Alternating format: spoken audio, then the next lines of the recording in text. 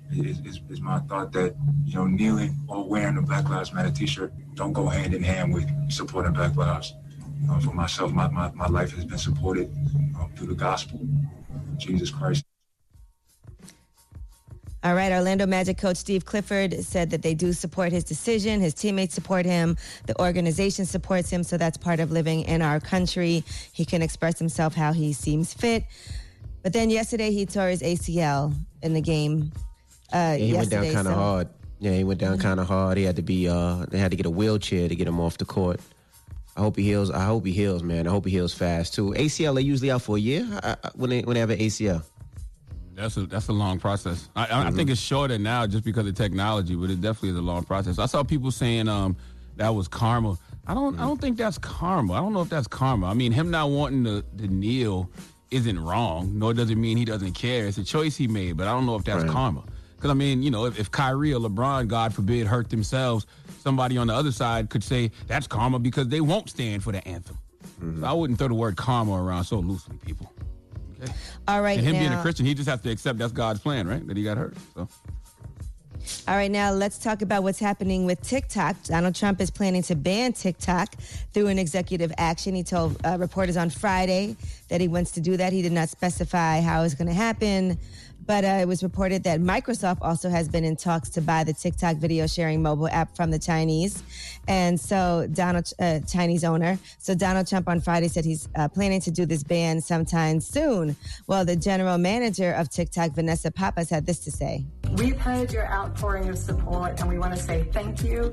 We're not planning on going anywhere. I'm also proud of our 1,500 U.S. employees who work on this app every day and the additional 10,000 jobs that we're bringing into this country over the next 3 years. I'm thrilled about our U.S. Creative Fund, where we just announced our $1 billion fund to support our creators. And when it comes to safety and security, we're building the safest app because we know it's the right thing to do. So is it banned? Not yet, but he wants to ban it. He wants to ban it, but it looks like Microsoft is really close to acquiring TikTok here in the U.S., and in that case, they'll be working with the government to let it continue.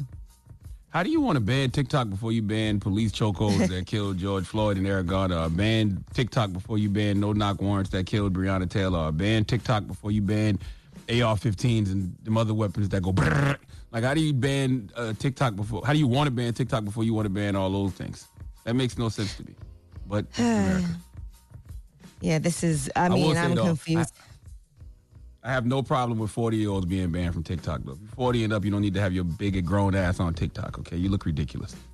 And one story I saw this weekend is a school, one of the first school districts in the country to reopen its doors during the coronavirus pandemic, did not even make it a day before having to say we have to shut back down. So as more schools are trying to figure this out, that was in Indiana, they had to quarantine students within hours. So they're still trying to figure out how are they going to open these schools. But just hours into the first day of classes on Thursday, a call from the county health department said that Greenfield Central Junior High School in Indiana, a student walked the halls and sat in various classrooms, and that student did test positive for coronavirus. Wow. Yeah, that's going to be difficult opening these schools. Yeah, that's crazy. One kid got it, and it's a wrap. You know? Grand opening, grand closing. Absolutely. All right. Well, that is front page news. Now, get it off your chest. 800-585-1051. How was your weekend? Let us know. You had a great weekend. Let us know. Or maybe it was horrible. Whatever it may be, get it off your chest. 800-585-1051. Call us now. It's The Breakfast Club. Good morning. The Breakfast Club. Let's go. This is your time to get it off your chest, whether you're mad or blessed. Say it with your chest. We want to hear from you on The Breakfast Club. So if you got something on your mind, let it out. Hello, who's this? Yo, what's going on, MV? Good morning, Charlamagne. Good morning, Angela. It's Rick from Brooklyn. Rick, what up, brother? Rick. What's going on? I ain't talked to you in a minute. I was working nights, so every time I got off, you guys were just getting on. Anyway, I want to talk about TikTok, right? And I want to talk about the fact that Trump wants to ban TikTok based on a campaign with all these young kids trying to build a platform to be against him in this upcoming election. So a big part of why he wants to ban TikTok is not because of China, because they spend so many so many companies have so many businesses and have their products made in China that over $300 million of our stimulus money went to Chinese businesses. So it can't be because of China. It's basically because of all the kids that are on TikTok that are rallying against him and using the platform as a tool to be against him in the upcoming election. So he's just being a hypocrite. Microsoft is thinking about buying TikTok out. I hope they will, because then it's gonna shoot up Microsoft stock and give people more jobs here. But Trump is just trying to use TikTok as a scapegoat, and he's trying to really sabotage this upcoming election. So people should really go out and vote and really participate in the process right now, because there's a lot going on behind the scenes. He's trying to ban absentee ballots and all this stuff, so people got to really pay attention to what's going on. And if you're going to be on TikTok, use it for something positive and not just be on there twerking and doing dumb shit. All right, Rick. Well, listen, I've been saying for over a year that even if Trump loses the election in November, He's going to find a way to stay in that White House. I'm telling you. Watch. All right. And that's the conversation that they're having now. What if Trump loses but refuses to leave? Hello, who's this? Hello, your host. Good morning, good morning, good morning. Ooh, good morning. Sound like you need a tic-tac. Sound like you need a tic-tac. Yeah. Your phone sounds crazy. His phone is going your in phone and don't out. work. Your phone Your sound Bluetooth crazy. trash. You can't even get off on me the way you want to. Listen, I'm just trying to spread positive. Oh my goodness. I'm sorry, man. You got to call back. Jeesh. Get it off your chest. 800-585-1051. If you need to vent, hit us up now. It's The Breakfast Club. Good morning. The Breakfast Club. Wake up, wake up. Wake your ass. This is your time to get it off your chest. Whether you're mad or blessed, we want to hear from you on The Breakfast Club.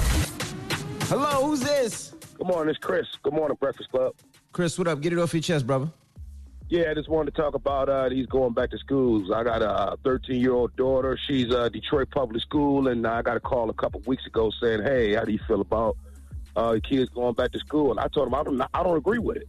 And I haven't heard back from them yet, so I don't know what these people here in Detroit are going to do about the school, but I just don't think it's safe at this time. Yeah, I mean, you got to do what's best for you. You can't rely on the school district to tell you if you should bring your kids or not. You gotta base it off what you feel and what you think, you know? So what is this deal with Trump? What is his big push, or what is his power behind the push, or what is his ramifications? He don't have a plan. Not going to school. He doesn't have a plan right now. Doesn't have a plan, but yet and still he's pushing people to try to go back to school when his child is not in school. Yeah, I think he's just trying to push things to get back to normal because he keeps ignoring a problem because he thinks ignoring a problem is going to make it go away. But that's not the case here. So just because we're back in school is not going to make coronavirus disappear. Now, in New York City, they're doing a hybrid model that's going to start September 10th.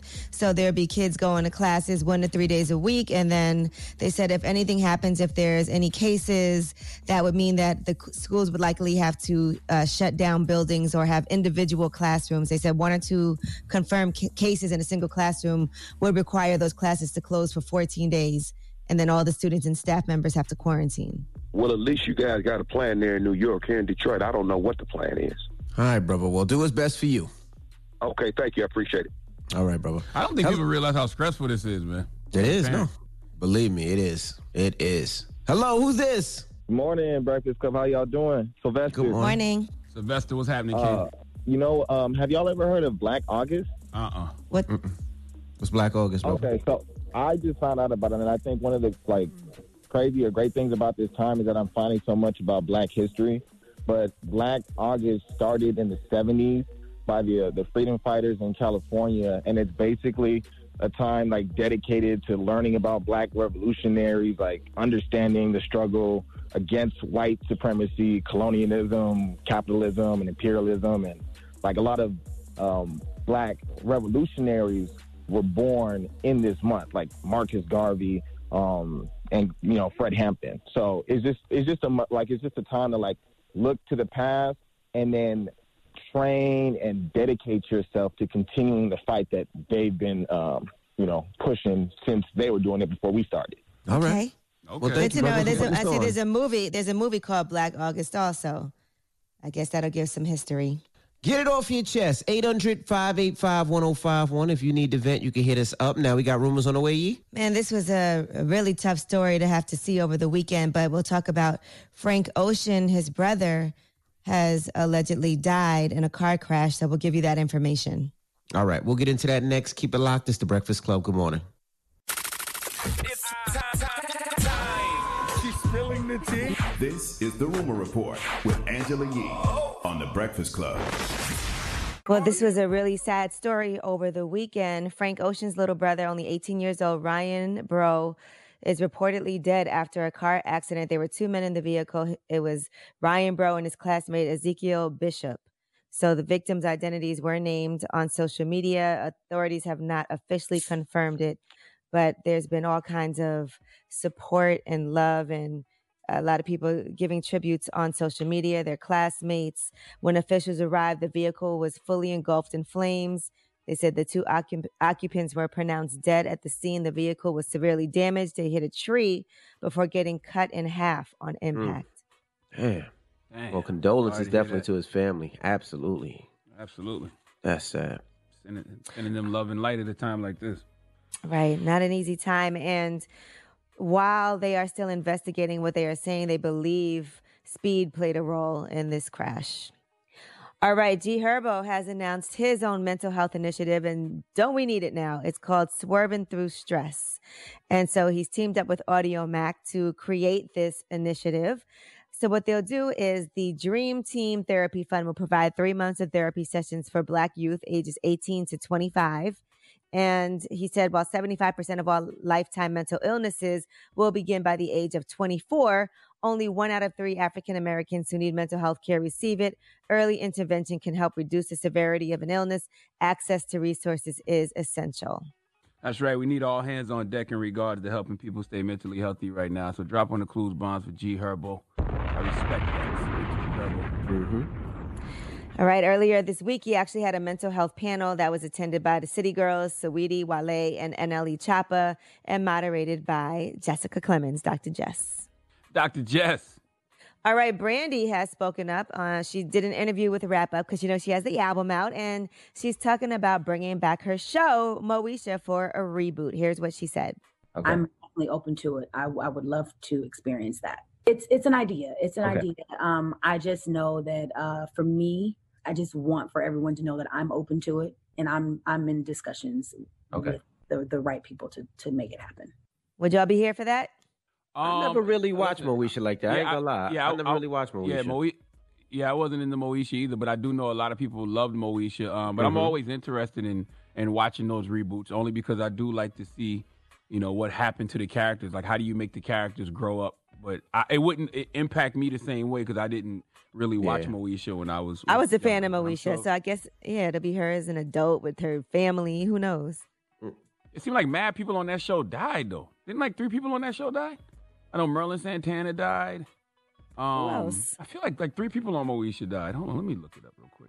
All right, while you look that up, we were talking about TikTok earlier, and Lil Yachty is embarrassed that his TikTok got out. I don't know if y'all saw it, but it was with this song playing, and he had his hair straightened with bangs and everything. Yeah, ooh, yeah, ha, hold up, not the banging, the banging.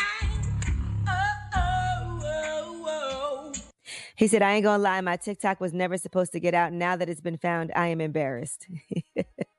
Can you be a celebrity like Yachty and have a secret TikTok, though? I mean, they can see you on TikTok. It's not like you have a secret blog. I'm watching his haircut now. You still know it's Yachty.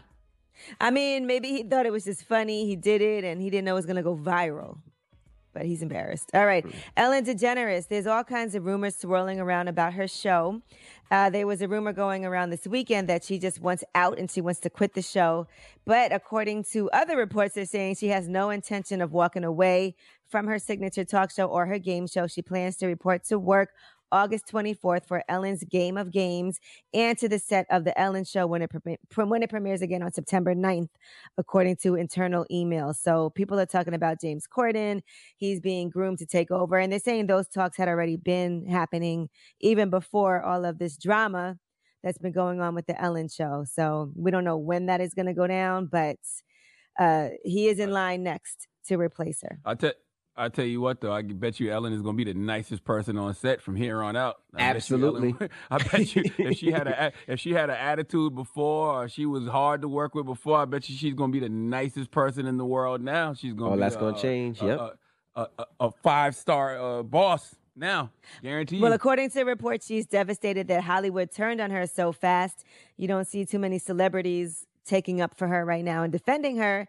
And on top of all that right now, there are accusations of sexual misconduct with the executives on Ellen DeGeneres' show. In particular, they've been talking about one person who is a high-level executive there, Kevin Leman. He's an executive producer and a head writer. They said that he requested a hand job and oral sex from one employee in a bathroom during a company party back in 2013. Another ex-employee said they saw the man grab the penis of a production assistant. And another person said she witnessed him grope a production assistant inside a vehicle and kiss his neck. Now, there's been multiple former employees that are speaking out about all of these sexually explicit comments that he made in the office, including pointing out male workers' bulges in their crotches or asking them questions like, are you a top or a bottom? They said it's masked in sarcasm, but it's not sarcasm. He'll do it in front of like 10 people. They would laugh because it's just Kevin being Kevin. But if you're in a position of power at a company, you don't just get to touch me like that. Now, he has responded to these allegations, and he says, I started at the Ellen Show as a PA more than 17 years ago, and I have devoted my career to work my way to that position I now hold. While my job as a head writer is to come up with jokes, and during that process, we can occasionally push the envelope. I'm horrified that some of my attempts at humor may have caused offense. I've always aimed to treat everyone on the staff with kindness, inclusivity, and respect. Yeah, one of the EPs stepped down last week, Ed Glavin. So, yeah, clearly there's something going on over there. Mm-hmm. A lot of things behind the scenes there. All right, I'm Angela Yee. And remember, yes, I said, it's called the so-called Moesha curse because Merlin Santana died, Yvette Wilson died, and Lamont Bentley all died. Yeah, Lamont Bentley, who played Hakeem, died in a car crash. Yvette, I think she died of cancer. And I feel like Merlin Santana was killed, if I'm not mistaken. Yeah, and Bernie Mac. Wasn't Bernie Mac on Moesha too? Wow. Listen. Yeah, I remember that's when they first started talking about that curse. All right. Well, that is your rumor report. When we come back, we got front page news. What we talking about, Yee? Yes, we are going to be discussing coronavirus, find out which head NFL coach now has been diagnosed positive. All right, we'll get into that next. Keep it locked. It's The Breakfast Club. Good morning. Morning, everybody. It's DJ NV, Angela Yee, Charlamagne the Guy. We are The Breakfast Club. Let's get in some front page news. When we starting, Yee? Well, let's start with TikTok. Microsoft is nearing a deal with TikTok after Donald Trump has threatened that he would ban the app. It could happen as early as today, but it looks like this deal could actually make sure that we still have TikTok here in the United States. A lot of people feel like Donald Trump's issues with TikTok are all because they had this whole they did this whole campaign to make sure that the rally that he had would be pretty empty. So that all started on TikTok. So it feels like it might be something personal, but what he is saying is that it's a security threat and that they would be having access to your personal information. And that's why he wants to ban TikTok. But looks like Microsoft is nearing a pretty big deal. They actually bought LinkedIn most recently back for $27 billion. Wow. And they're saying it looks like that deal, even though it hasn't paid off yet, it looks like it was a good deal thus far. Mm-hmm. It's just wild that your mind says you're going to ban TikTok before you ban police chokeholds that killed George Floyd and Eric Garner, or ban no-knock warrants that killed Breonna Taylor. You're going to ban TikTok before you present some type of, federal police reform. Are you going to ban TikTok before you ban AR-15s and those other semi-automatic weapons people use to kill mad people at one time? Like, Jesus Christ, where are your priorities? Right. Is TikTok a bigger threat to our safety than that? I mean, come on. They said about 11% of U.S. adults use TikTok at least once per week. And those numbers for YouTube are 49%, 62% for Facebook, according to a survey. Now, the world's most valuable company right now is Apple. It is the most valuable publicly traded company in the world. They said by the close of market on Friday, Apple was valued at $1.84 trillion. Wow. What is Amazon valued at? Apple stock. Amazon just went through the roof. I don't know if do I have any Apple stock in my S&P 500? I don't know. I got to check. Well, Apple is the world's most valuable company, and that's worldwide. So, okay. No surprise there, by the way. All right, and Philadelphia Eagles coach has tested positive for coronavirus. Doug Peterson, the head coach, is asymptomatic and doing well in self-quarantine. He's coached the Eagles since 2016. He led them to their first ever Super Bowl victory back in 2018. So he is going to continue to lead the Eagles from home, virtually, just like he did during the offseason and during the NFL draft.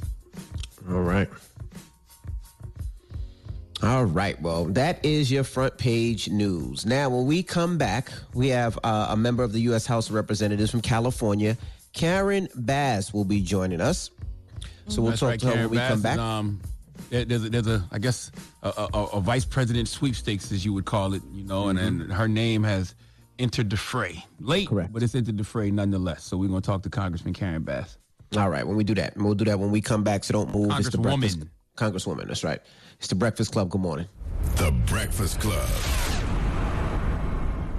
Morning, everybody. It's DJ NV, Angela Yee, Charlamagne the Guy. We are the Breakfast Club. We have a special guest on the phone lines right now, Congresswoman Karen Bass. Welcome. Good morning. Thank you. Glad to be here. Let's talk about some things, Ms. Bass. You were the House lead on the George Floyd Justice and Policing Act. A lot of people may not even know, that there was an act. Can you walk us through a little bit of that bill and tell us what's in it? Sure. It does several things. One of the problems that we've always had in our community is that it is hard to fire a police officer, to sue a police officer, or to prosecute a police officer. So we made those corrections. Like when that criminal was killing George Floyd, everybody watched him die. Right. He was looking at the camera. And he had his hand in his pocket because he didn't give it to him because he felt he had complete impunity. Why? Because police officers basically have immunity. It's called qualified immunity. The other thing is that it's almost impossible to prosecute a police officer, which is why you see them occasionally get arrested, but then they don't get prosecuted, right? Well, they don't get prosecuted because the standard is you have to say that they willfully, what was in their mind. They willfully intended to kill somebody. Well, we lowered that standard to say reckless. That doesn't matter whether you intended to kill somebody or not if you're reckless. And so that's one part of the bill. The other part of the bill is to have a registry where if you're a bad officer, you shouldn't be able to go to another department because that's what happens. You go from department to department. Tamir Rice, 12-year-old child, was killed within seconds when that officer got out of the car. Well, he had just been fired from a nearby department because they thought he was unstable and they thought he had a propensity for violence. So he lied, and the police chief that hired him didn't know that. So we want to have a national registry where bad officers could be documented and then they wouldn't be hired. Breonna Taylor died because of that no-knock warrant, right? The guy they were looking for was already in jail. So we banned no-knock warrants. We banned chokeholds. So the other thing that we do is we try to raise the standards of what it takes to be a police officer. So why is it that the person that does your hair have to have a license and be accredited, and there's some national standards, but the guy that carries a gun doesn't have to have any standards at all, which is why a chokehold is illegal in one area and legal in another area. So banning chokeholds, but also raising the standards so that police departments have to be accredited. So another part of the bill that I like, one of the pieces that I like the best, is the piece that provides grants for communities to re-envision what public safety is like in their community. Is that kind of like defunding the police, where you talk about defunding the police because we're taking money to other programs? So what are your thoughts on that? I guess you're about to break that down. Yeah, let me break that down in a second. The grants are not taking away. That's new money. So that's new money that a community can apply for that goes to community-based organizations so they could look in their communities and say, well, what do our communities need to be safe?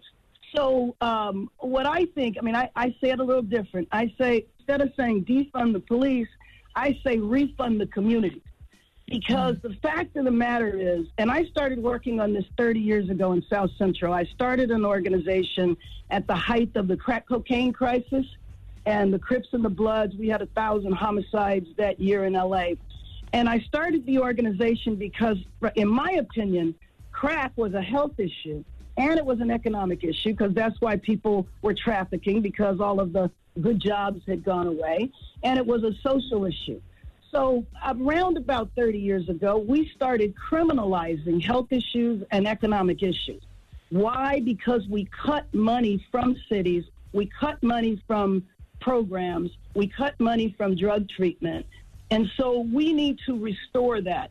So what has happened in our country is we have taken funding away from communities, where we have no problem putting all the money in police, jails, and prisons, and then when society has problems like mental illness, we criminalize it. So I'm not saying that if somebody is mentally ill and they're violent, you send in a social worker. But what I say is that if you treated the person to begin with, they wouldn't have been destabilized and become violent. But years before, actually the 90s, we had the bright idea of closing mental hospitals. That was a good idea because the mental hospitals were really horrible. But we had made a commitment that we would build community-based mental health centers, and we never did that. So we just shut down the hospitals and threw people out on the street. And so in L.A., for example, in L.A. City, on any given night, we have 40,000 people sleeping on the street. Now, obviously, not all of them are mentally ill. A mental illness is a percentage. The main reason people are on the street is because L.A. is very expensive to live in and they can't afford housing. And by the way, because people's unemployment insurance is not going to be continued today, you're going to have massive evictions also. Because in addition to the unemployment insurance, with COVID, we also had a moratorium on evictions, and we were providing rental assistance. So once again, we allow a social and an economic problem to get out of control. Now, what do you think is going to happen? The other thing, crime's going to rise. You got me on my soapbox because the other thing that was driving me crazy about COVID was prisons. So I've worked on criminal justice reform for several decades. Number one, trying to prevent 3 strikes and a number of laws that were being passed. But here you have, everybody seems to understand nursing homes, but nobody understood prisons. So people are going to die and not going to die. They have been dying in prison. So what we did in the Congressional Black Caucus, we did a series of town halls with people whose family members were incarcerated to talk about the issue. And so then we put in one of the bills for the Bureau of Prisons to let people out. So, of course, they're coming up with reasons not to let people out. Now, they let Michael Cohen out and said he had some health reason. Now, that guy is not hardly has a health issue, right? So we've been working on individual cases and getting people out. But here's my concern. I don't want people to just come out. When they've been in a prison, they're liable to have been exposed to COVID, and then you're going to send them home to the zip codes that have the disproportionate death rate. So what we're arguing for is test them before they leave, treat them before they leave if they have COVID, isolate them for a number of weeks before they get out so we can be sure they're COVID-free. So, I'm sorry. No, I want to salute you because you took one question about police reform and covered everything in the ecosystem.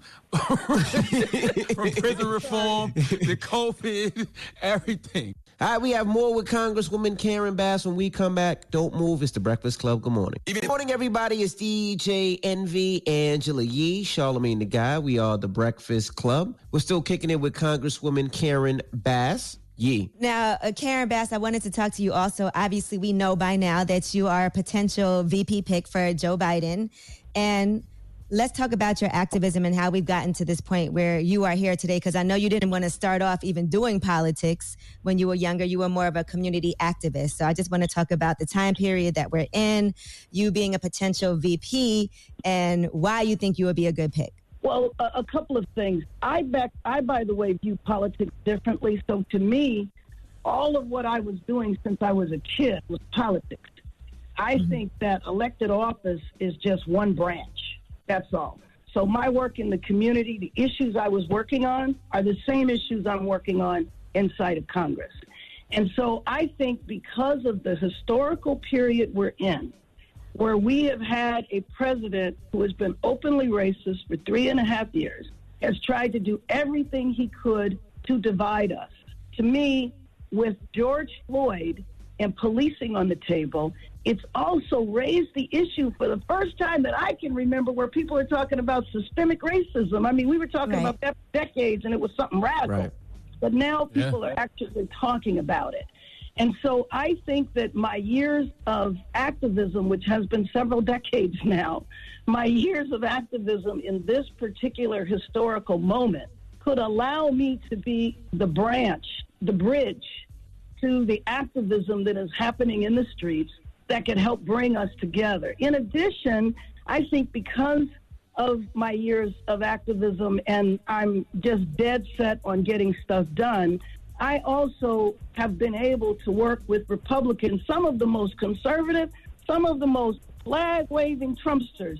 If we are working on an issue that's helping our people, because one of the other issues I work on is the foster care issue, which to me is the driver for the criminal justice system. Because when we throw these kids to the curb when they're 18, so many of them wind up incarcerated.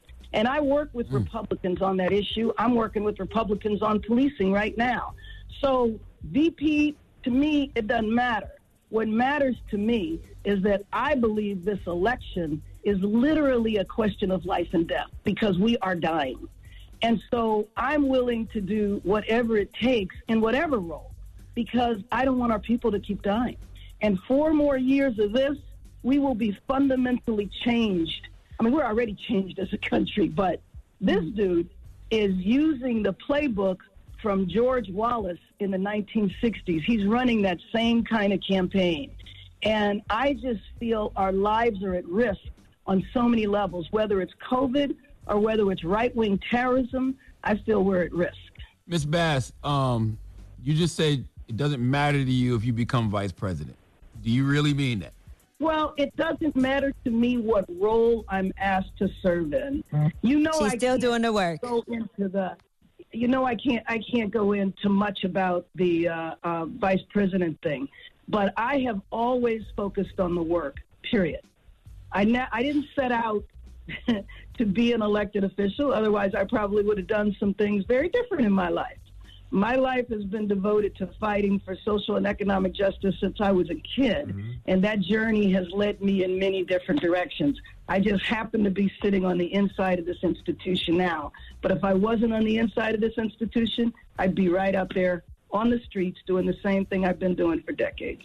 Also, just along those lines, though, just now that your name has come up, right, I see a lot of the Republicans have been attacking you and questioning your credibility on things and questioning things that you've done in the past, which has to be different for you because you've been working so diligently all these decades, like you said, for our community. But now there's all these attacks. So what has that been like for you? And what are some of the things that you would like to clear up that are narratives that are being put out there? Oh, I'm used to being attacked. There's nothing new about that. If you challenge the system, as I did as a teenager, if you challenge the system, you're going to pay for it, and there are going to be consequences. So I went through a number of years, which, you know, I mean, I've said this a lot of places, but when I went to George Floyd's memorial and I looked up and I saw the year he was born, 1973, that was 47 years ago. That was when I first started working on police abuse. Why? Because I was undergoing tremendous police harassment. You guys know COINTELPRO. Well, COINTELPRO Jr. was done by our chief of police, Daryl Gates, who harassed us for years. So I'm used to attacks. That doesn't bother me. I keep my eyes on the prize. My life has been devoted to fighting for our people, and I'll take what comes. How important is it to you that Vice President Biden picks a black woman, whether it's you or not? I would obviously love to see that happen. And I think that the African-American women that are under consideration are all dynamite and would all be fantastic. I just think, you know, for all of the years that black women have held up the party, the idea of having a black woman on the ticket sends the right message. Now, at the end of the day, we got to get rid of the sucker. And I want to see that happen first and foremost. But I think if there was a black woman on the ticket, I think that would help galvanize the black community. I think that would be very exciting. It's not a think, it's a will. Okay. Now, what did you think about the political article? The political article that called you the anti-Kamala? Because I've never seen them do that with white women. I've never seen Amy Klobuchar described as the anti-Elizabeth Warren. So what do you think of that? Well, my response was, why are you comparing me with her? Why don't you compare Whitman with Warren? So you might have seen that right after I woke up and saw that article, we tweeted out right away, don't do that. Kamala Harris is my friend. We're from the same state. When she was the DA of San Francisco, I was the Speaker of the House in California. We have worked together on criminal justice reform and a lot of issues. And her candidacy for president was historic. I mean, you had Shirley Chisholm, and that was viewed, during those years as kind of a symbolic campaign. Her campaign was not a symbolic campaign. Her campaign was a righteous campaign. She was a viable candidate. And she made history with that candidacy. And so don't call me the anti-Kamala. And I said that. And the two of us talked about it the other day.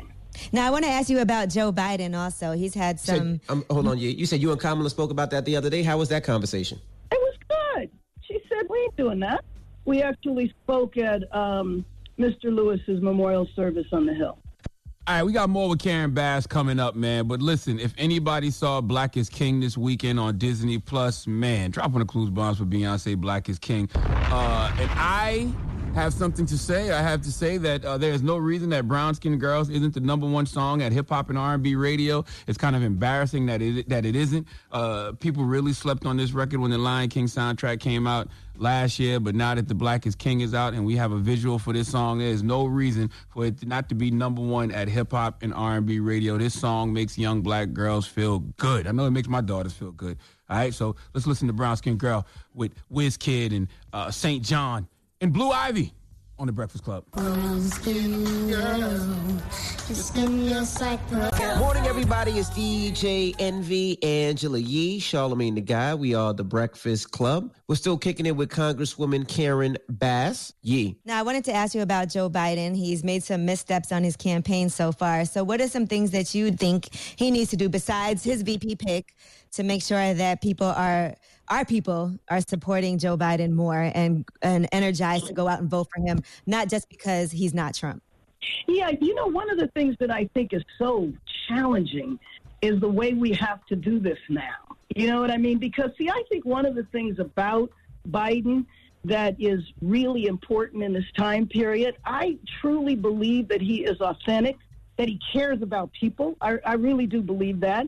And I think that authenticity is going to be extremely difficult on a screen.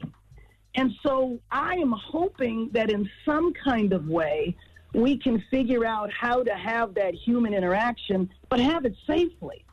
And then I think him, committing to the policies that he's talking about now, that are policies that are really important for our folks. And the #1 policy, the #1 thing has to be COVID. We can't get a hold of the economy. And I think him going out and talking about how he's going to be able to prevent people from dying. And one of the things that I think he can and should talk about is Ebola. Why Ebola? Because Ebola could have been a horrific pandemic. And Obama and Biden stopped that. Why did they stop it and how did they stop it? It's because we were respected around the world at that time.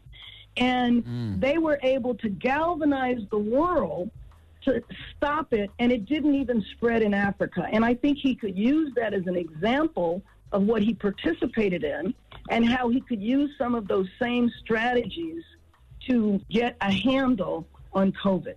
Now, Kanye West, does he scare you at all? Oh, shut up. With him running? No, we're not doing that. We're not doing that. We're not doing that. Hold on, I got a question for it. But I got a question. Now, do you think with him doing that what's the word I'm looking for? It makes things difficult for people out there because some people might really say, okay, I'm going to vote for him. Do you find that being difficult and distraction? That's the word I'm looking for. No, and for a very practical reason. It's kind of late to get on the ballot. Duh.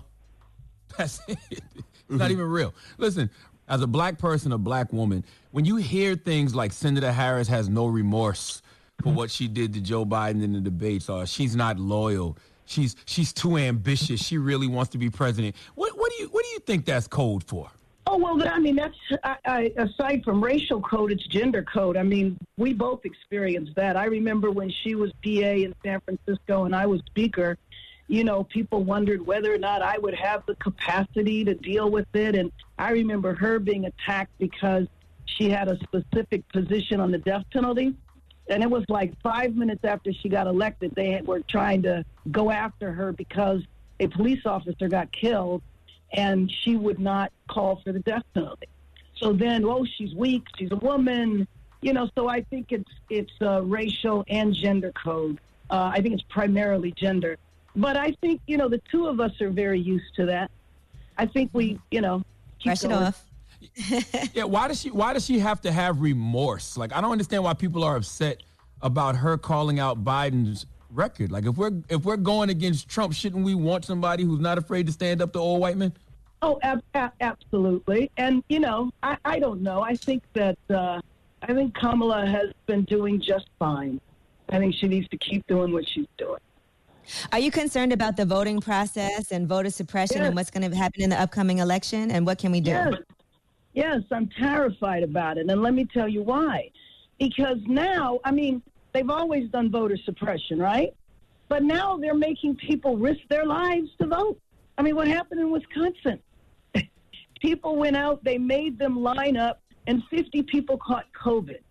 So now, one of the things that the Republicans have always used is mail-in voting. That's always been their strategy. Our strategy has been door knocking. So now that we want to use mail-in vote to keep people safe, people should be able to vote from home.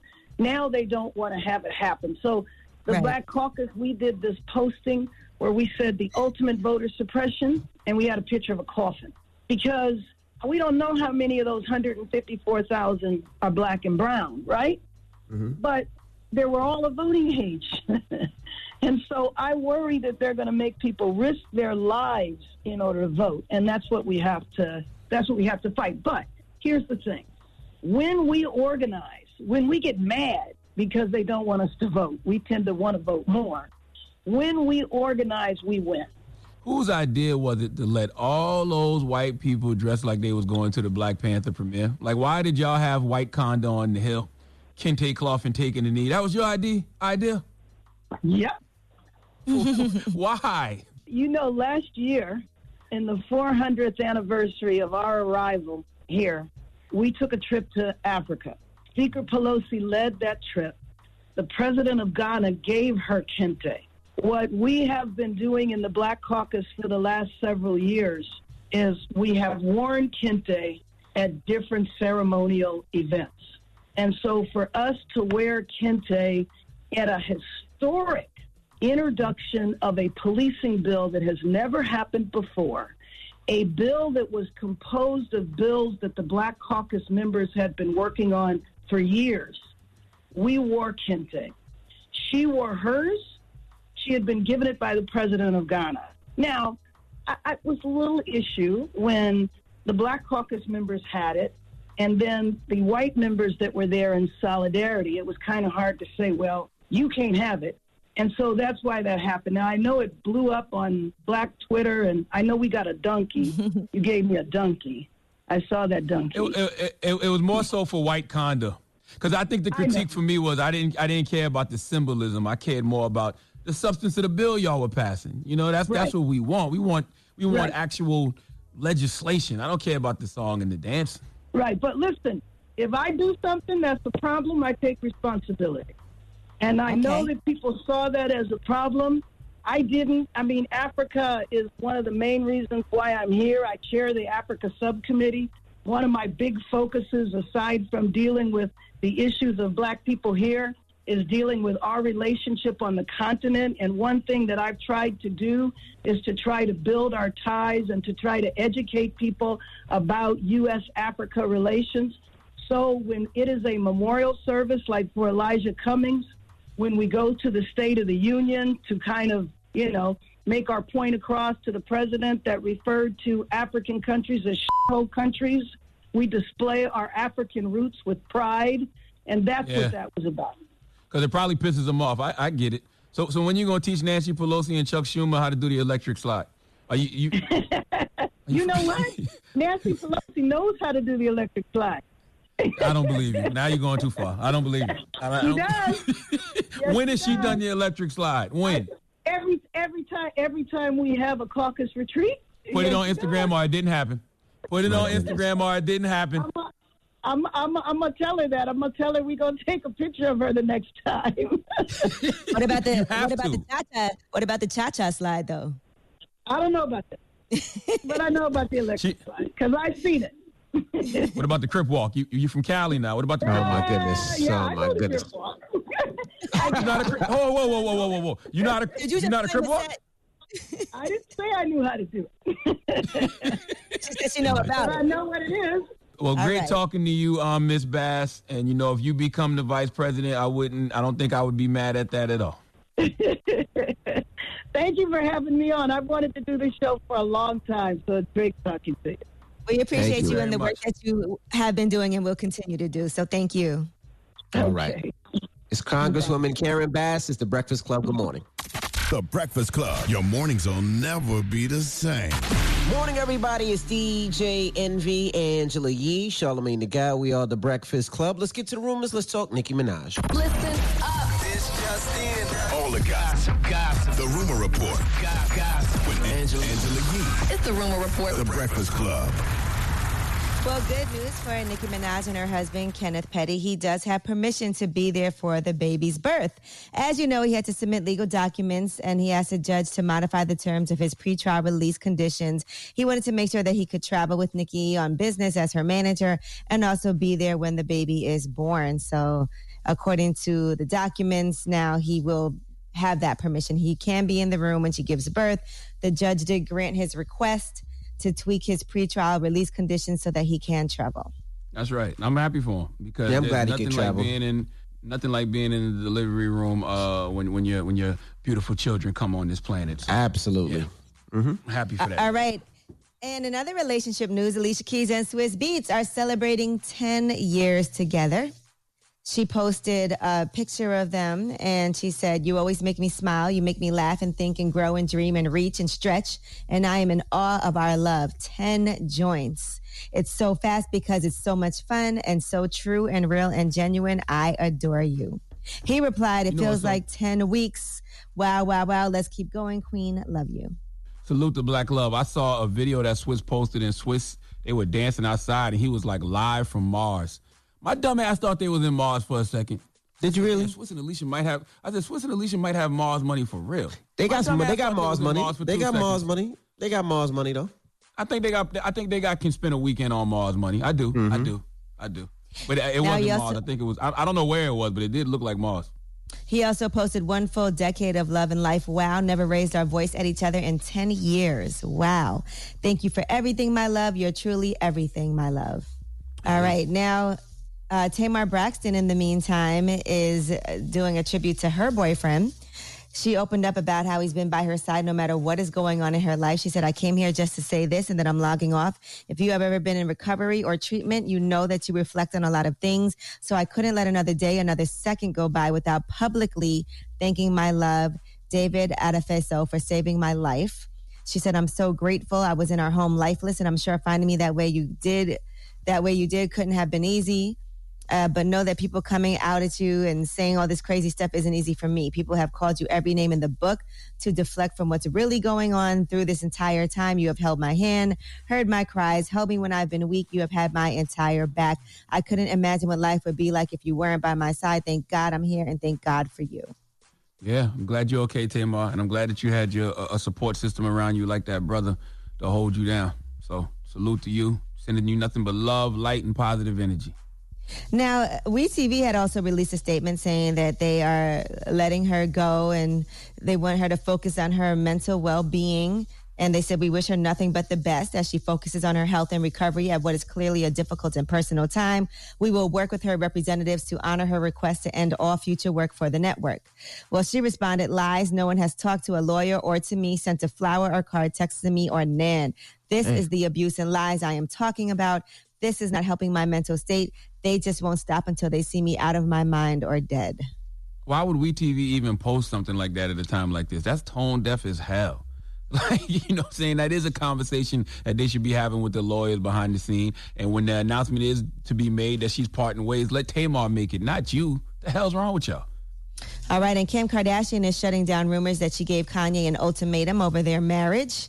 A lot of people are saying that she went to go visit him, confronted him. We saw the pictures of her crying in the car.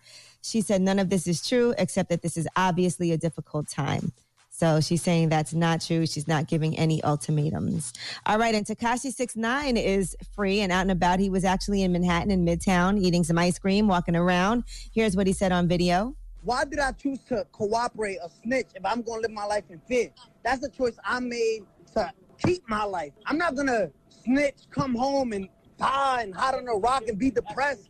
People expect me to be depressed. People expect me to just stop whatever I'm doing, and you bugging. People always say, yo, 6ix9ine got security with him. What's the problem with security? Now, in addition to that, his girlfriend has announced that she's pregnant, Jade. She put "I'm pregnant" here by I Am Jonathan, outfit Posh by V. So I thought Black is King was dope, yo. Did y'all see it? Black is King. Just keeping y'all updated. And one thing that broke the one thing in last relationship story I want to give this morning, one thing that broke the net over the weekend, Lenny Kravitz wishing Jason Momoa a happy birthday. Now that is Lisa Bonet's ex, along with her current husband, Momoa. And, you know, everybody was going crazy when they saw the picture of the two of them together, and they were saluting Lisa Bonet for having these two fine men. And Lisa Bonet is pretty fine herself. And so they were saying that is how it's done. I'm not, I wasn't mad at that because you know what that showed me? That showed me that women think just like men, because it's not like we don't salute guys who have, a nice resume. All right. When we see certain guys and they've been with certain women, we salute them like, wow, good job. So yeah, Lisa you like the resume. Saluted. Mm-hmm. What do you mean? Nothing. Yeah, keep going. I'm listening. Yeah, those are two good looking men. But my point is, my point is, yes, we do that to guys all the time. We salute the Commons of the world, and who else got a nice little resume that we've saluted? Common is definitely always at the top of the list. Common had a nice but I resume. think, and deeper than that, the fact that the two of them are in a picture together and Lenny Kravitz is wishing him a happy 41st birthday is really dope. It shows a blended family really getting along and the respect they have for each other. When you see Diddy with all the mothers of his children, we salute Diddy. And it was like, wow, Diddy really got it put together. We do. Yeah. So, yes, I like to see it go both ways. All right. Well, I'm Angela Yee, and that is your Rumor Report. All right. Thank you, Missy. Nothing, man. That's crazy. As soon as I said I'd like to see how it goes both ways, this guy looks at me all crazy through the phone. Don't look at me through the phone like that, bro. I'm serious. Don't look at me through the phone. I felt like I started to hear Soulja Boy and Sammy play. You would kiss me through the phone or something. Don't do that. As soon as you looked at me, I heard that. Baby. You just caught me off guard. You said, I like it both ways. And that just shocked me. All right. So good. Yeah, they're two good-looking men. There you go. Okay. So who you giving your donkey to this morning, Charlamagne? I've been thinking about this all weekend, man. I need Bill Clinton to come to the front of the congregation. I'd like to have a word with him. This has been on my mind all weekend. I think it's a good teachable moment, so we will discuss 4 after the hour why Bill Clinton is getting donkey of the day. Can't disrespect our ancestors. All right, we'll get into that next. Keep it locked. It's The Breakfast Club. Good morning. This don't be a donkey, because right now you want some real donkey. It's time for Donkey of the Day. So if you ever feel I need to be a donkey, man, hit me with the heat. Did she get donkey today? Please tell me. Absolutely. I have become donkey of the day. The Breakfast Club, bitches. You're a donkey. Donkey of the Day for Monday, August 3rd goes to the 42nd President of the United States of America, Bill Clinton. Now, if you saw the funeral for Representative John Lewis last week, then you saw him eulogized by former President Bill Clinton. He was one of 3 former presidents to eulogize the great John Lewis. President Barack Obama and President George W. Bush were the others. Well, during the eulogy, Bill Clinton decided to reference when Congressman John Lewis lost his chairman position in the Student Nonviolent Coordinating Committee to a great freedom fighter, a former Black Panther, a philosopher, a man who didn't believe in nonviolence. He believed in Black power, the late Kwame Ture, formerly and maybe most commonly known as Stokely Carmichael. I can't lie. This has been bothering me all weekend. Let's listen to what Bill Clinton had to say about Mr. Carmichael. Just 3 years later, he lost the leadership of SNCC to Stokely Carmichael because he said, it was a pretty good job for a guy that young and come from Troy, Alabama. It must have been painful to lose, but he showed as a young man there are some things that you cannot do to hang on to a position, because if you do them, you won't be who you are anymore. And I say there were 2 or 3 years there where the movement went a little bit too far towards Stokely, but in the end, John Lewis prevailed. The mayonnaise is heavy on this one. In fact, this isn't even edible. Okay, there is no salvaging this potato salad. Throw it away. Just dump the whole thing in the trash. Who in the hell let Bill Clinton make the potato salad? In fact, that might not even be mayonnaise. That might be one of the ingredients used to make babies because Bill is a wild boy.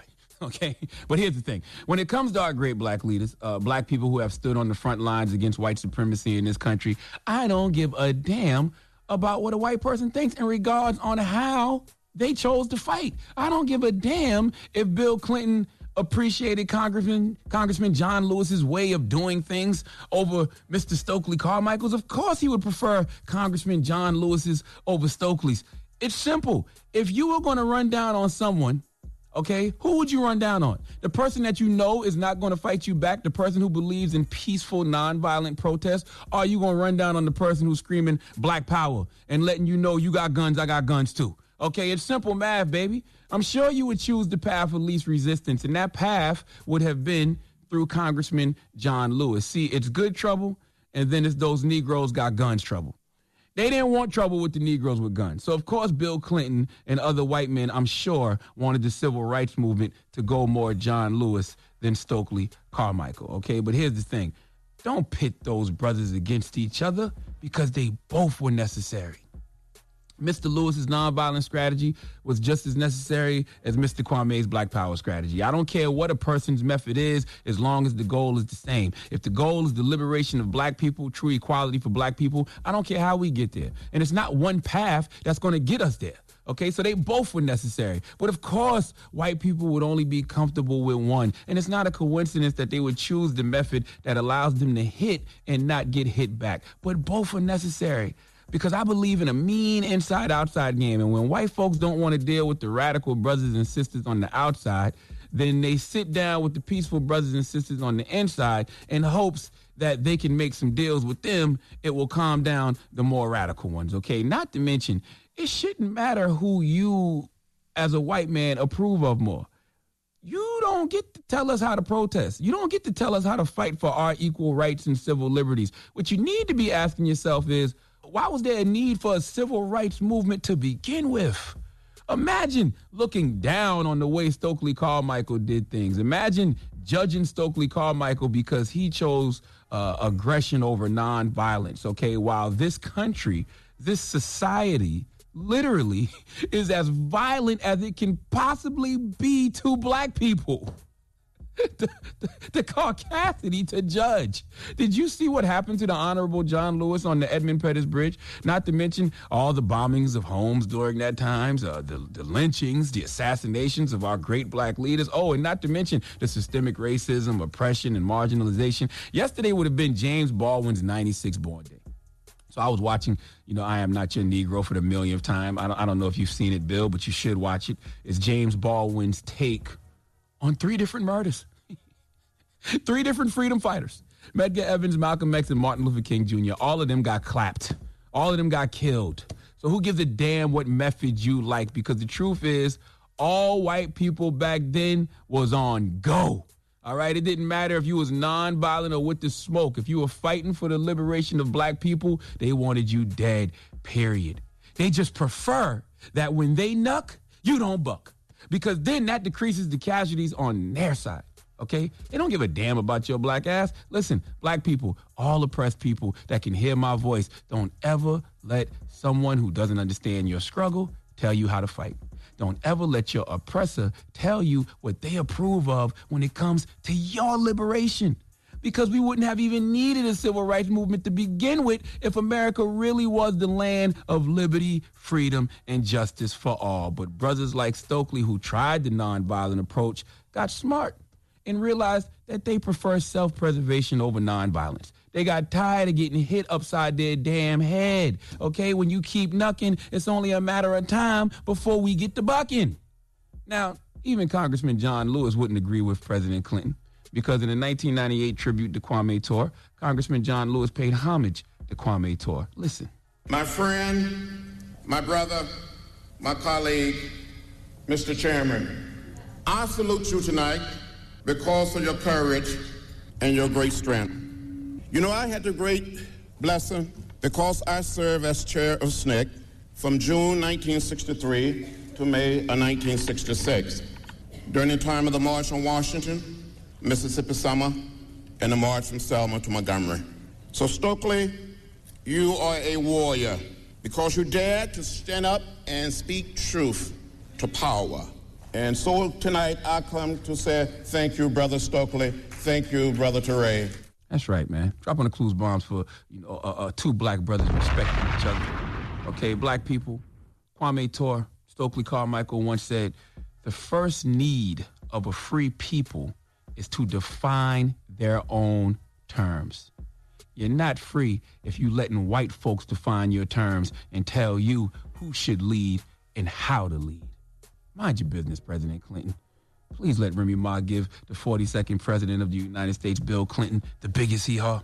Hee-haw. You stupid motherfucker. Are you dumb? All right. The caucasity of these people, man. The unmitigated gall. Who? The unmitigated, pale-faced, ghostly gall.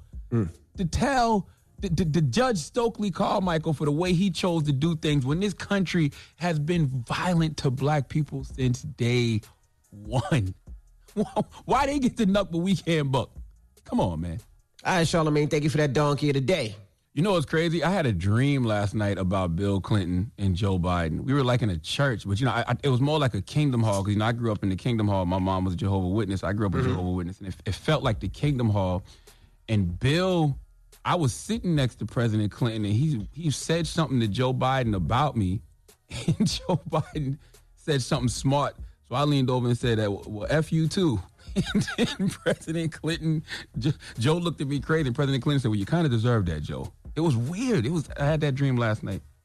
All right. You dreaming about two old white men. All right. I don't like how you do I see the mood that you're in this morning. I see that mood that you're in. All right. Well, again, thank you for that donkey today. When we come back, we have Roy Jones Jr. joining us. Of course, he's supposed to fight Mike Tyson, so we'll kick it with Roy Jones, so don't move. It's The Breakfast Club. Good morning. The Breakfast Club. Morning, everybody. It's DJ Envy, Angela Yee, Charlamagne the Guy. We are The Breakfast Club. We got a special guest on the line right now. Yes, sir. Roy Jones Jr. What up, brother? Man, Roy, I'm blessed, black, and highly favored. Man, I've been arguing about you all weekend long, man. Because ever since the Mike Tyson, Roy Jones fight was announced, it seems like it's just a level of disrespect on social media for Roy Jones Jr. Like I said on the radio last week, I said Roy Jones has had a better boxing career than Mike Tyson, and he was a better boxer than Mike Tyson. And they acted like I said God wasn't real or something like that. I didn't know that. I didn't know that was ever a debate. People are crazy. You can't pay people much attention. Just got to focus on what you do and keep it pushing. You know what I mean? So why did you decide to do this fight? Why did you decide to fight Mike Tyson right now? Two reasons. A, when I won the heavyweight title, the only heavyweight I said I would have stayed heavyweight to fight would have been Mike Tyson. At that time, Mike had recently retired, and Mike said he was done with boxing. So people said, no, Roy was offered money to fight Mike back. No. Mike said he was done with boxing, so I let it go. I went back down to light heavyweight. So at this point in time, we got COVID. We got everybody stuck in the house. We got putting out good videos and getting a lot of good responses from it. So everybody jump up. I want to fight Mike. I want to fight Mike. I want to fight Mike. Why they want to fight Mike? Because Mike getting so much attention. But on my own, I'm just doing my little training video where I'm training some of my people, not really putting them up a lot. And I'm getting a lot of attention as well. So somehow Mike figured he'd call me because he knew I was always the easiest person to make a fight with. I don't duck and dodge nothing. So you call Roy and he's like, look, we don't want no boxing promoters. We don't want no boxing managers. We don't even want no boxing lawyers. We just want to put you and Mike in the ring and let you and Mike eat off what y'all make. And y'all can give a lot to charity. I was like, you know what? That's not a bad idea. And I did see how good Mike looking on the videos. So I'm like, okay. I know I'm the lighter guy.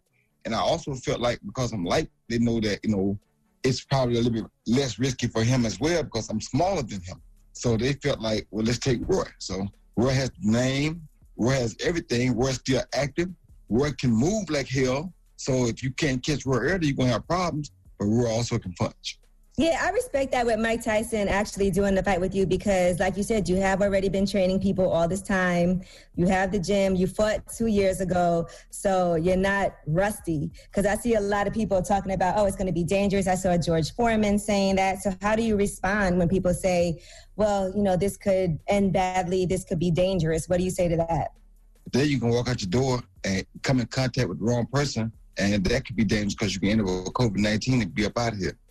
So, I mean, how God got for you to go, you're going to go anyway. So what's the deal? What am I losing out on? So if I did that, or if I just went somewhere and caught COVID and went, at least doing this, I went like I want to go. So what's the difference? I would choose my fate if I could. They told me, you probably going to get killed. Well, good. I would die like this than catch COVID and die.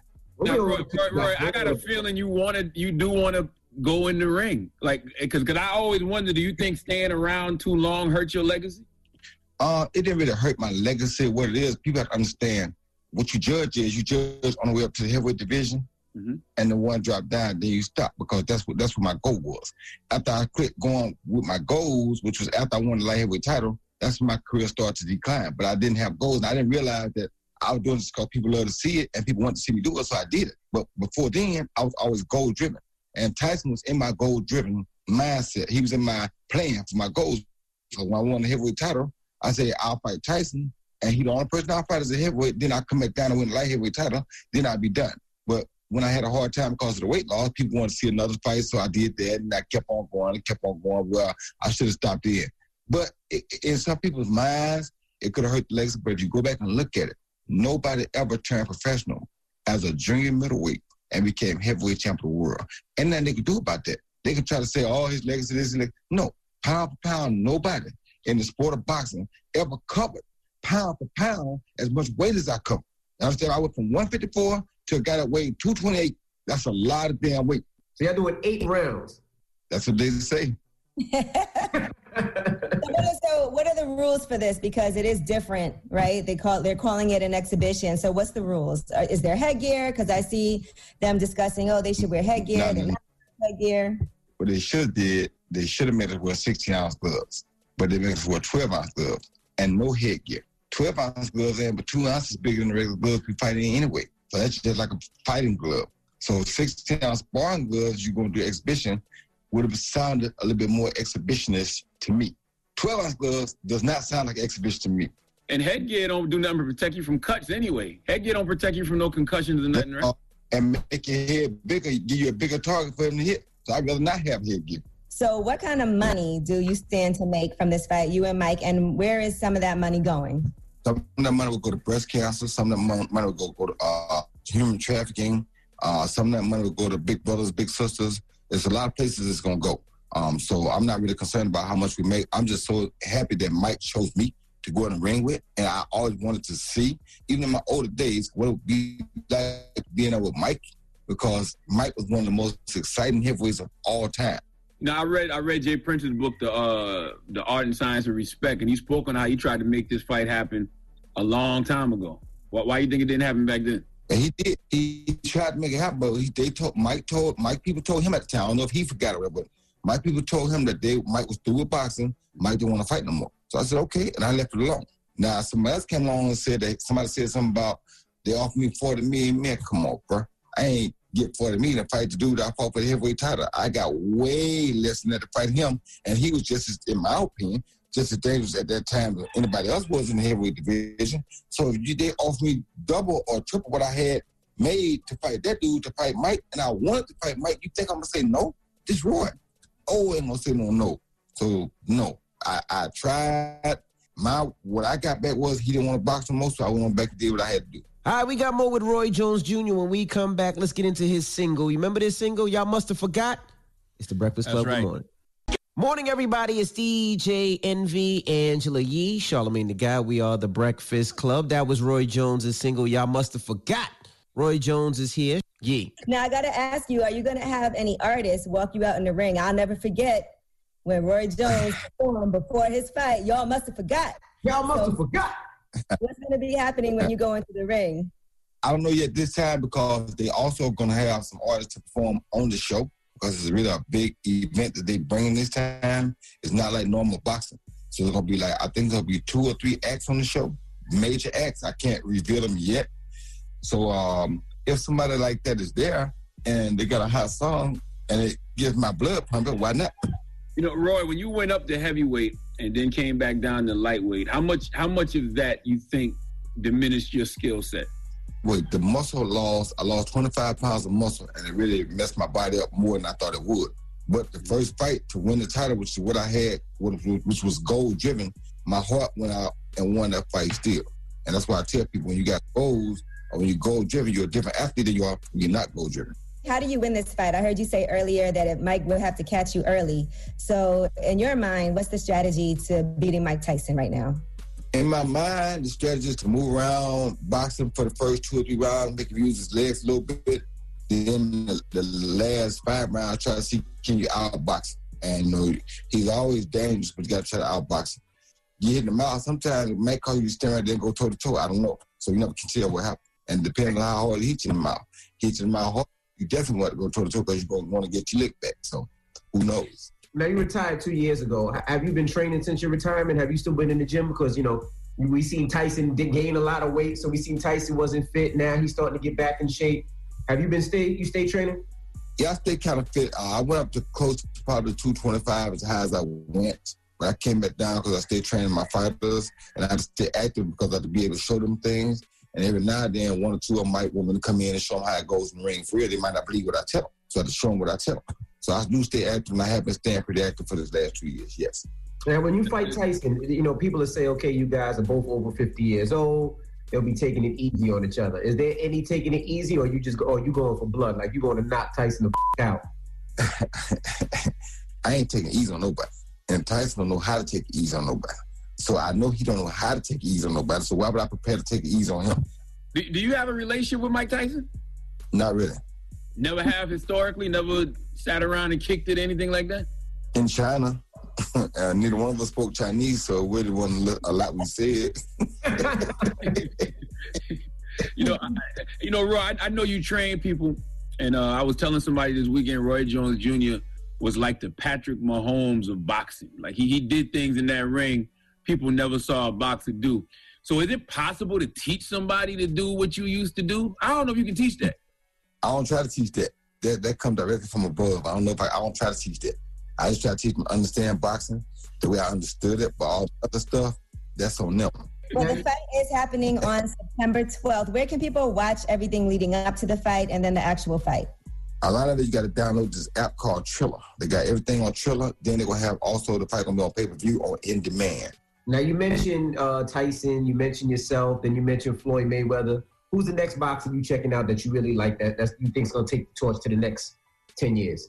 It's hard to say because there are a lot of good boxers out there right now, but I haven't seen anybody really rise to the top, or I have seen a few come close, but right now Canelo's the man. You know what I'm saying? But the showmanship and the it factor that we had, I haven't seen that yet. But there's a kid coming up by the name of Teofimo Lopez and a kid by the name of Devin Haney. These two kids have to be watched. One of those guys may end up having that it factor, but we got to see. Yeah, I like guys like Earl Spence. I like guys like Terrence Crawford. I love Canelo, but I understand what you're saying about the showmanship. At the end of the day, it's still a show. Like I always said, if Adrian Broner was a better boxer, he'd be the biggest thing in the sport. Right now. If he was a better boxer and knew how to tone it down, just leave it on TV, he'd be the biggest thing going in boxing right now. Hey, what about Body Headbanger Records, man? That's shut down? Volume 2 on the way right now. Volume 2 on the way. It's already done, actually. It's just going to come out right now. While the iron is hot, I'm going to strike right now. You still rapping too, Roy? Oh, come on, bro. You know. I don't stop. You know me. I don't stop. If I'm still fighting, I'm still rapping. What about rapping brings you joy? What about that makes you feel good? I really just enjoy the energy that it gives you and the fact that you can say what you want to say and really ain't nobody can say nothing about it. Because once you say it and put it on rap, ain't nothing they can do about it. It's out there. All right. Well, Roy, we appreciate you, man, and be safe out there. And we look forward to seeing you and Tyson in that ring. Yes, sir. You know you need to win, so may the best man win in this fight, September 12th. I can't wait because I'm so excited to see what it's going to feel like to take the first punch from Mike. You know what I mean? Because after that first punch, boom, game on. Why do you like pain, Roy? I got a feeling you like pain. It ain't that I like pain, I like challenges, brother. I love challenges. All right. Well, we appreciate you. Good luck again. Roy Jones Jr. It's the Breakfast Club. Good morning. The Breakfast Club. Morning, everybody. It's DJ Envy, Angela Yee, Charlamagne the Guy. We are the Breakfast Club. Let's get to the rumors. Let's talk Master P and J. Cole. This is the Rumor Report with Angela Yee on the Breakfast Club. So listen up. Well, Master P and J. Cole are collaborating. They did a Puma commercial together, and here's what it sounds like. You can't be serious. I know you ain't about to try to do what I think you about to try to do. Because that would be crazy. Knock it down. Can't you shoot? And you ain't crazy, is you? 2. I mean, what's the odds? I know you got more sense than that, young blood. Good. Let you go under. Hold up. Get up. I think the homie really trying to do it. Game winner. I love it. That's perfection right there. If you're a certain Now, according age to and you know your Master- history, then you remember Master P making the Charlotte Hornets and Toronto Raptors and playing in the preseason for both of them. So you know why that commercial is so dope. Great commercial. Mm-hmm. Well, according to Master P, J. Cole is trying to get in the NBA. And here's what he had to say to TMZ Sports. Yeah, so when I talked to J. Cole, he was like, you know, big dog, you did it. And what do you think I would have to do to make that happen? I said, you really, to get one of these NBA jerseys, it's not going to be easy.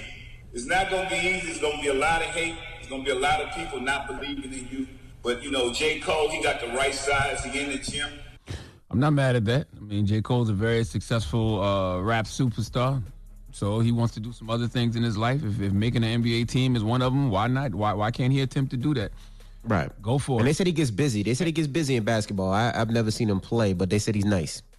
Yeah, he Why actually doesn't could have Mitchell been he could have played basketball for real, but he chose to pursue his hip hop career. So Why doesn't Mitchell and Ness put out the Master P jersey, by the way? Like right now would be a great time to do that, especially with the No Limit documentary out there. Like why don't they put out the Master P Charlotte Hornets jersey or the Percy Miller Toronto Raptors jersey? Why not? That'd be a good one. I'm not sure. Well, speaking of things coming out, there's going to be a Supreme Air Jordan 1, and that's going to come out in 2021. So I wonder how much that's going to go for online. You know, those are going to be hard to get. They look pretty nice, though.